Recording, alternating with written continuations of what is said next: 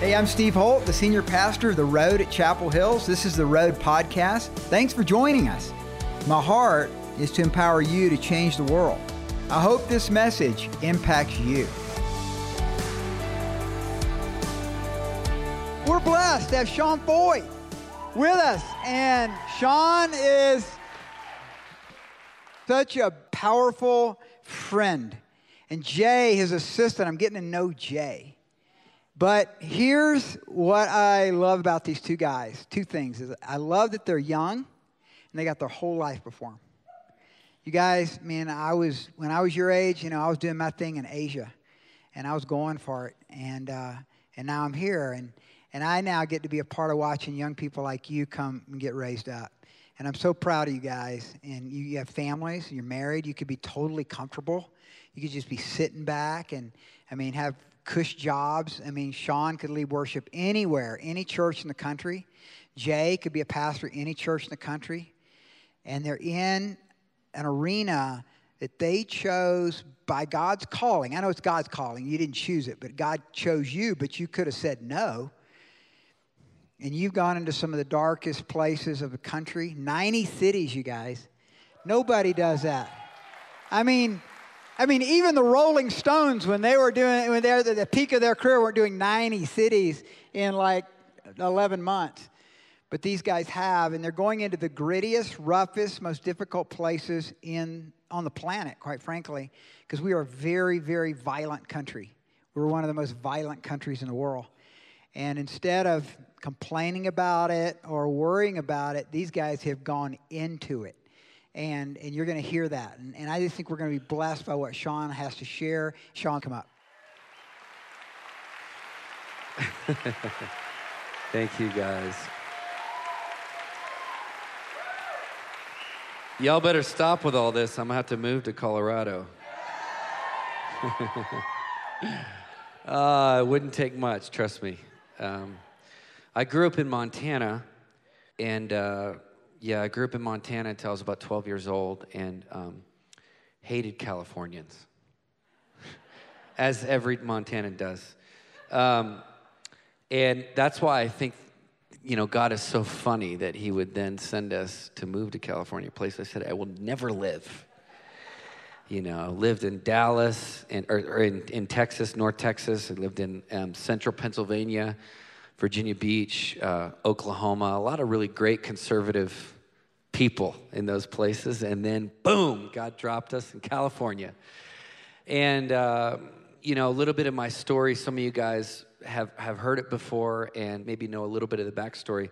I have a book called Brazen, Be a Voice, Not an Echo. I think they're actually sold out of these back there, but you can grab this on Amazon. It's kind of it's really, I wanted to share it this morning because it's the precursor of this season that we're in now. So the first chapter opens up with me really just feeling like I was a failure about a year and a half ago, or actually a year and 2 months ago when I lost in the election as I was running as a conservative in California. Yeah, I don't recommend that. Unless you have an angel open a scroll. But it's funny, it's amazing how I was thinking about this morning, how God, he tricks us into doing all these things. And and that's part of my process was I felt like God had tricked me into doing that. And I lost, and I'm like, I ruined my whole life. Like, I was at the apex of my career as a musician, as a worship leader, as a songwriter. People liked me because I was a missionary as well. And so 20 years we've been spending, going to dark and hard nations around the world. That's really our heart. And I stand up to do this political thing simply because I'm looking at the future of my children and deeply concerned. Been praying the prayers that God would raise up a pro-life movement to overturn Roe v. Wade. I've been praying the prayers that God would protect the innocence of our kids. I've been praying the prayers that God would transform the education system in America. I've been praying all these prayers, and then finally the Lord was like, well, it's time for you to become a fulfillment of them. And so when that didn't happen, and I blew up my whole career, and half the people in America hated me, or maybe more, I don't know. I had no idea that that season was just preparation for one that was way more intense to come.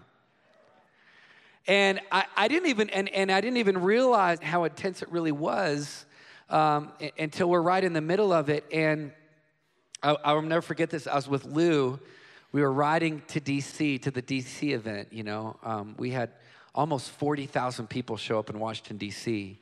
last year. The largest church service in America was on the mall in D.C., Let Us Worship.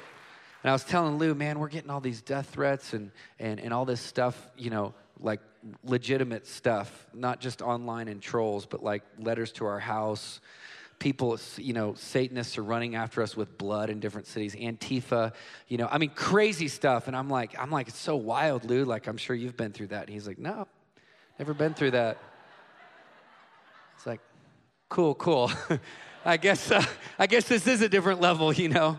But what's wild is that when everything, you know, there are times as worshipers where we're just called to go to war. And, you know, it's like David, and I'm just praying, I hope even my story is an encouragement to some of you, because, like, we have to stop worrying about being misunderstood.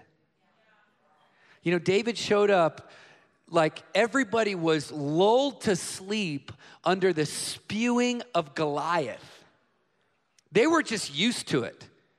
Like they were just used to partnering with just, we'll just put Goliath over here and deal with him. He's going to do his thing. And David shows up and he goes, who the heck is this guy? That he can talk like that he can speak like that. And the judgments against David was the fact his brothers said, David, you just want to be here because you probably just want to get a selfie with Goliath.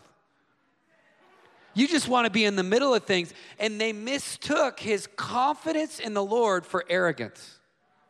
And David was the one that had to wake them up.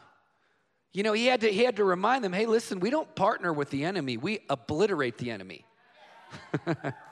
And it took that warrior spirit. And so anyway, the Lord had been you know, I guess preparing me in these nations and everything. So when this America shut down, lost the election, my wife and I were just licking our wounds from this, just getting beat up, you know, and frustrated at the church for not backing us, if I was just honest, and just like lost so many friends in that process. And, you know, meanwhile, we're literally just standing for the values that we all believe in, you know, putting ourselves out there, and then everything shuts down, the virus happens, California's the most restrictive, and then our interesting, hilarious governor says that we can't sing. I know you guys have an interesting governor too, but you know, the fact that these guys, here's what's wild about this. Like, the fact that these guys can say these things is one thing. The fact that people actually do it, comply, blows my mind. And I mean, well, I could do a whole message on the Romans 13 thing and how that's so taken out of context. I mean, listen, like, there is no biblical theology that allows the government to tell us how and when to worship God. There's no precedent for that in history. In fact, the opposite is true. We can see 2,000 years of history where the church has worshiped through pandemic, through persecution. I tell people, I'm like, listen, are you kidding me? I'm not going to allow a 99.9% survivable virus to stop me from worshiping God. You're out of your mind.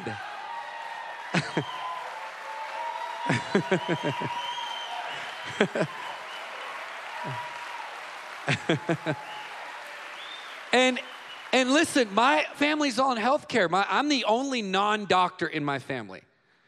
I don't know what that says about me, and so I understand that it's real. I understand, I get all that. But the point is that this is a season in America where it's really exposed. It's really exposed how courageous we are, how willing we are to be misunderstood. And do we fear God above man?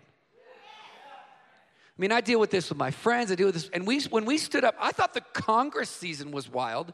When we stepped into this season, it was a level I never imagined. I mean, I was sharing a little bit last night, but, you know, we were we were worshiping, it was just a spontaneous thing, happened on the Golden Gate Bridge.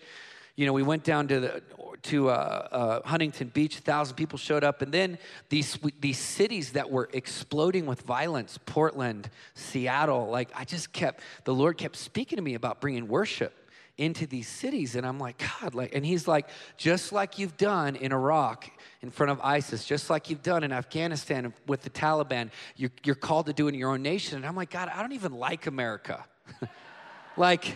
I tried to change things, send me back to the nations, and all these, I had my friends, all my underground church friend leaders in China, India, Iran, Saudi Arabia, Iraq, when this whole thing was shut down, they were texting me going, hey, Sean, remember, don't listen to those guys.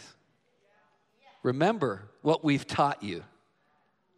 Remember how we worship. We worship 3,000 people, probably the largest worship service in the modern history of Saudi Arabia. Happened 2-3 years ago. I was invited to this thing. I thought it was going to be 10 people there. And I show up and 3,000 Saudi Arabians. There's no warm-up music in those countries. They're not trying to warm themselves up. They don't do that. They were wild. They were worshiping for 4 hours straight before I even got there. And then I got a guitar and I'm like, I don't even, they're singing and worshiping. I'm just trying to follow them the whole time. And we began to see, and so that impartation was so vital. So we're going into Portland and, the mayor, the sheriff calls me. He's a great guy, calls me, he's asked me, begs me, please don't come into Portland. We can't control the city. We can't control Antifa. We got the feds everywhere. We don't even know who the feds are. Our own police officers are. We got, people getting stabbed and killed. We don't even have the ability to chase down all of the aggressors. And I'll never forget, I felt that oppressive Pacific Northwest demonic spirit that was attacking me, just back down, Sean. And then I had several pastors, emailing me, calling me, saying, how dare you call our worshipers to come to a dangerous part of the city? And I was thinking, see, this is where our theology got a little messed up.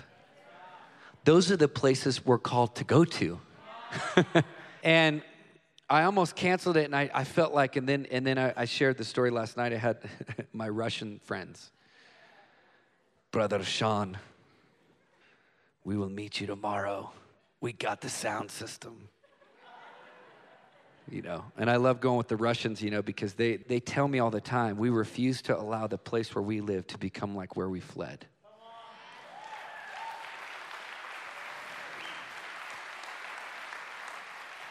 And so we threw up a graphic and called people to worship, and 6,000 people showed up in downtown Portland.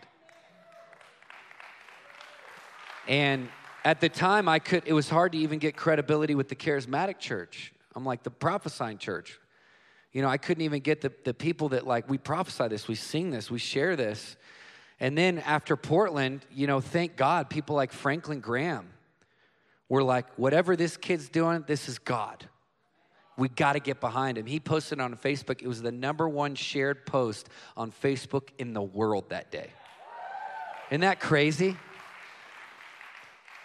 But anyway, so this has just been a wild journey, and my connection here, and I just want to honor Pastor Steve. Can we just honor this wild man, this hunter, Davidic heart?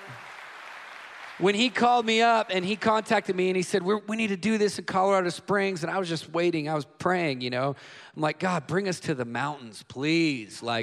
I want to worship with this epic view, when I growing up in Montana. And he was like, let's do it in Colorado Springs. And he fought through it and was willing to, getting pounded by the press, and was willing to endure the criticism he did. And 6,000 or 7,000 people showed up in Colorado Springs to worship God. And it was a moment that really marked me, and we're going to do it again tonight in Denver.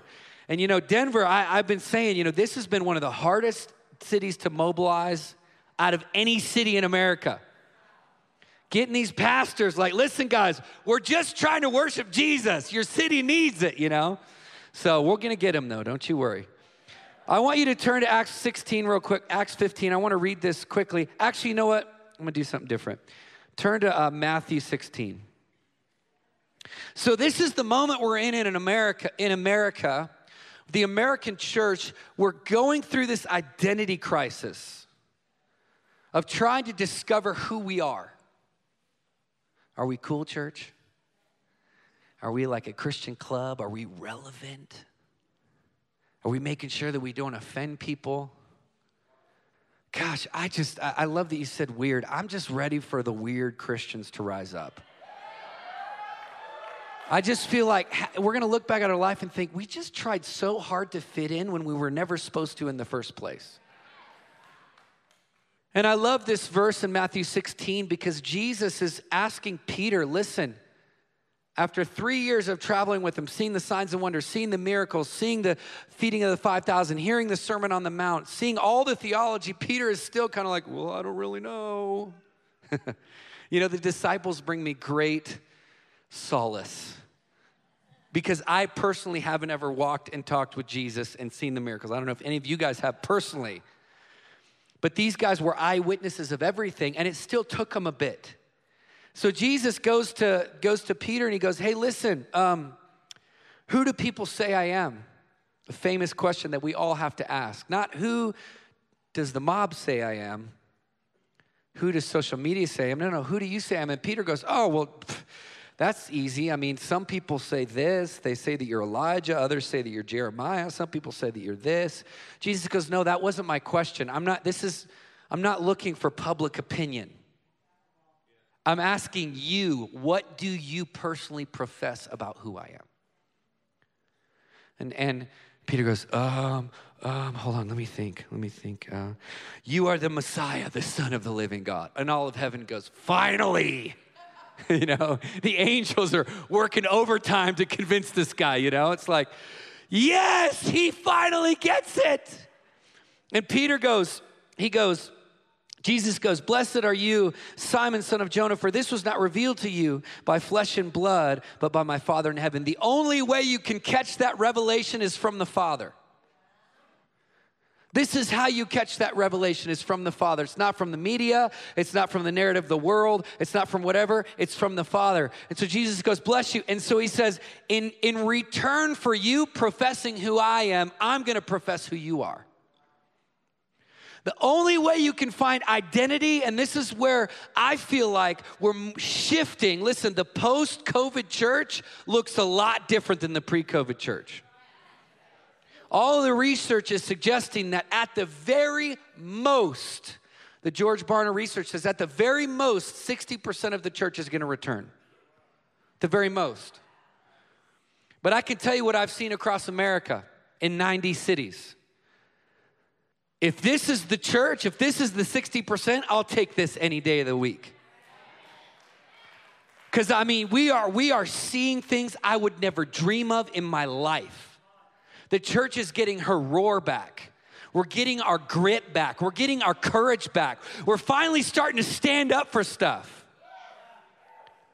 And COVID, in this season of oppression and intensity that's been hard for so many of us, it's really refined us and it's really showed us what we're made of. And more than anything, it showed us what we think about who he is.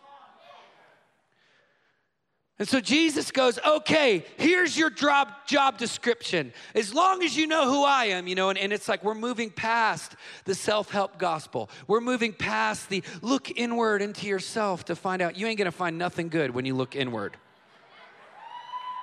That's a lie from the pit of hell. And if you believe that theology, you can get free today. Just look inward and just find your, and I'm a millennial, and that's the thing. Let's just find our inner. I'm like, y'all are messed up, man. You ain't going to find nothing good in there. Jesus goes, because you professed who I am, this is who you are. And he says, you are Peter, and on this rock, ecclesia. The word rock there, ecclesia, means ruling body government. She's with me. You know what that means? You're kind of a big deal. Turn to someone and say, you're kind of a big deal.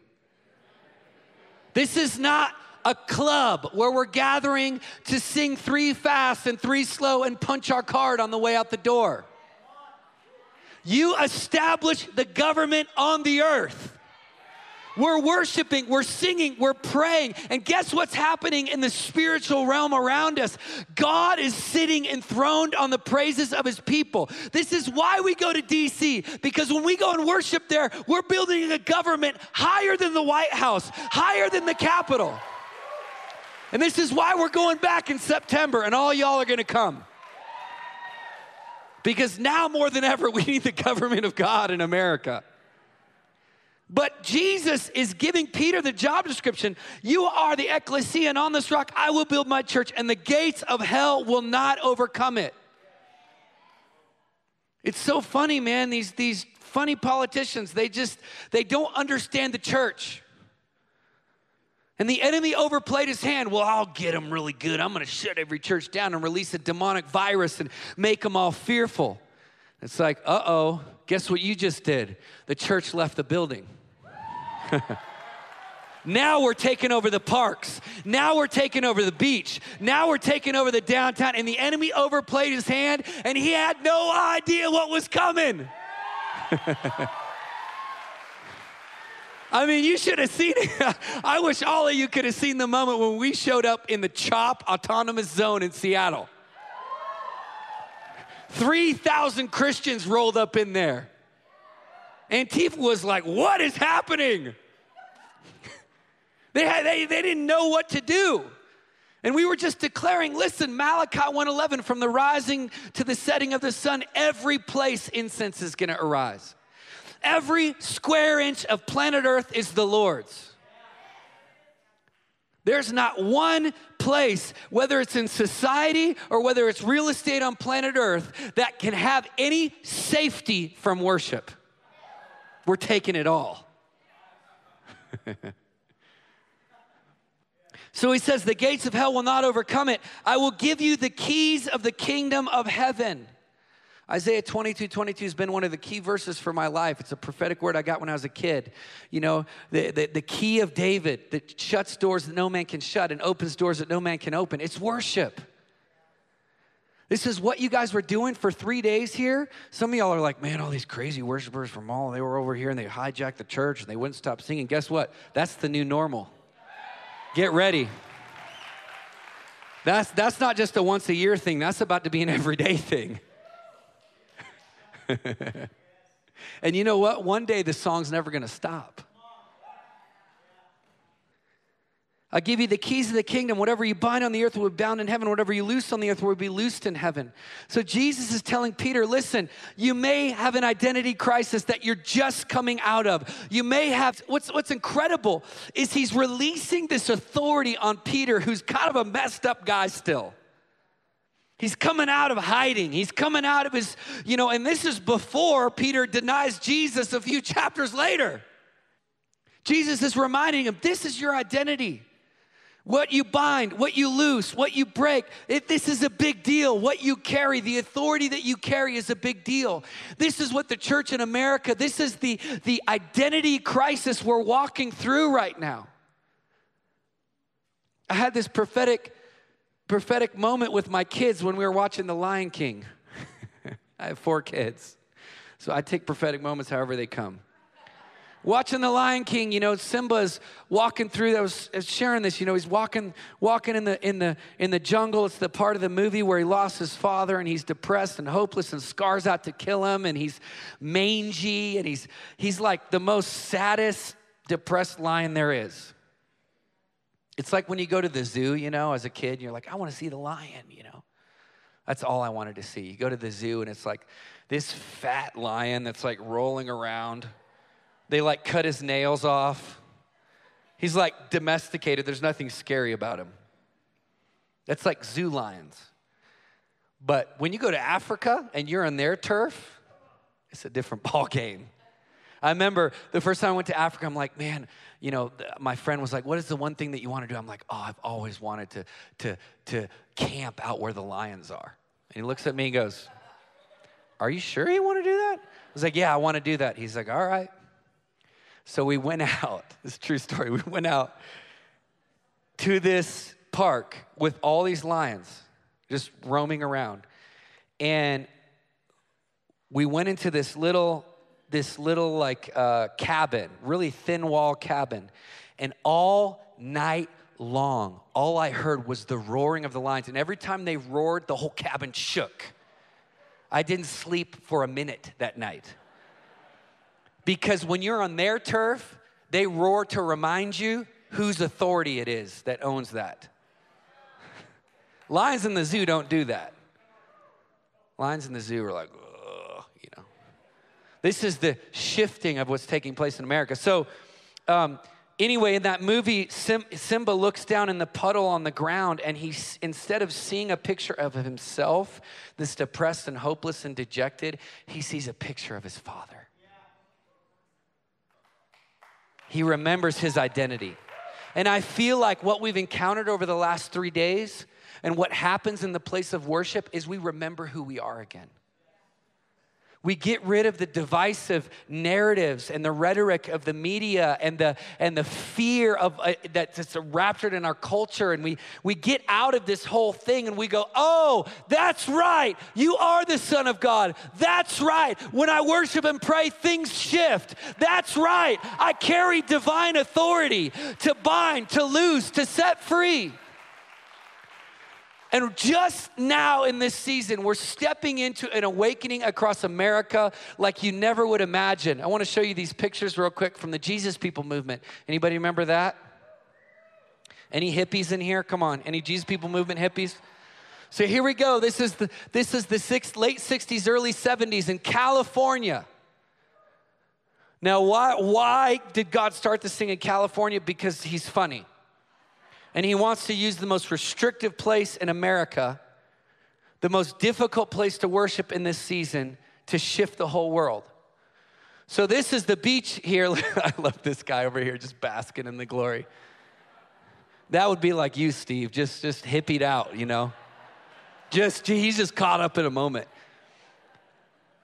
Signs, wonders, miracles, people getting baptized, people high, blitzed out on drugs, getting baptized, getting sobered up, visions, dreams. I mean, the incredible launching that came from this movement that changed America, centralized a lot, happened in Southern California. And so when God gave us this word about, hey, this is a new Jesus People movement in America. It's gritty, it's raw, it's wild. Now, keep in mind, we get this word, and I'm a worship leader at like a mega church that is like the coolest of the cool. I mean, we're cool, man. It looks good. It sounds good. It's amazing. People got skinny jeans. I mean, it is just like the spot. And the Lord says, no, I'm awakening a raw, rowdy, wild, undomesticated movement. And so he began to speak this to us. And I had a dream. I was like, God, I wonder if you would do it again in Corona Del Mar. Looking at these pictures, I wonder if you do it again. Last weekend, this is what happened in Corona Del Mar.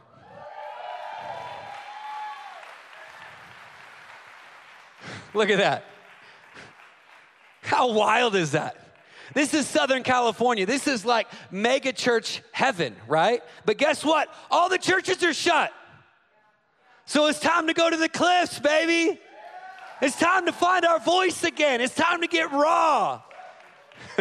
And I love it. In Newport Beach, we told the mayor, we said, hey, heads up, we're going to come take over Newport Beach.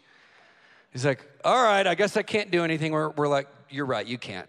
We're coming. We set up the biggest sound system there. They didn't have that sound system in the Jesus People movement. And then at the end of the worship, people getting healed, saved, delivered, suicide being broken. People were coming up that had been cutting. They had marks from cutting from suicide. Their cutting marks were dissolved. I mean, crazy, guys. And then we were like, all right, we got to go to the cliffs. And we went to the cliffs, and the water's freezing. People just one after another getting baptized. Presence of God. I'm telling you, we are in the middle of a new Jesus People movement in America. These are some of the greatest days to be alive. Are you with me? We are the church. Matthew 16, God is reminding us who we really are again. This is why there's such a battle over worship. because it's who we are. It's what we're called to do. And when we do it, things change. Situations shift. I mean, I wish you guys could have seen it last night at the altar. People getting delivered. Every time I come to this region, one of the biggest things, and we're going to go after it in Denver tonight, because right down the street from where we're gathering, 3 kids, 10 years or younger, tried to kill themselves last week. There's a spirit of suicide and death on this region that we are going to annihilate in the name of Jesus. There's a depression, a heaviness, and we're going to break it through worship. And you know why the enemy is coming with that over this region? Because there's such a call of God on worship in the Rocky Mountains that he's trying everything he can do. We're having worship leaders that have been battling suicide and depression, getting freed. In fact, if you're in here and you've been battling suicide or depression in any measure, I just want you to raise your hand. I want you to stand up. Come on, just stand up. Be bold. Stand up. Stand up. We're going to break this thing off right now in the name of Jesus. Come on. Let's cheer for them. Come on, cheer for them. Cheer for them. Come on. Come on, the Holy Spirit is here. I want you to get around them right now. I'm going to break off this foul, demonic spirit. We have the power and the authority to bind, to loose, to set free. I just feel the love of the Father coming over some of you. You haven't felt a wave like this in a long time. And the Father is coming with identity this morning to mark your life. I speak identity over you.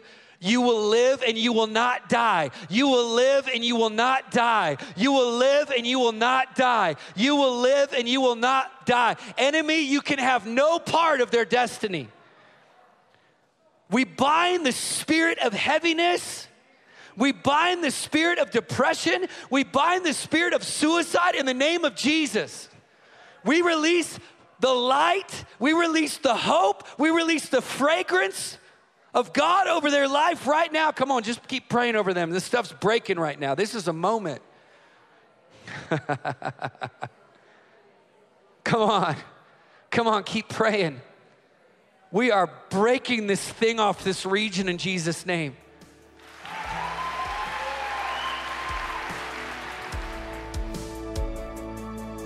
Hey, thanks for listening to the Road Podcast. It's been my joy to be a part of your life today. And you know, that's part of what we do here at the Road, and this is what I do in having this Road Podcast, is to empower people to change their world. My passion and desire is that you would take God's Word through the power of the Holy Spirit and make that relevant for your life. You know, the reality is that God has placed your life here on this earth to make a difference. And if you'd like more information about how to grow in Christ, if you need prayer, if you want more equipping in different areas of your life, go to theroad.org. God bless you.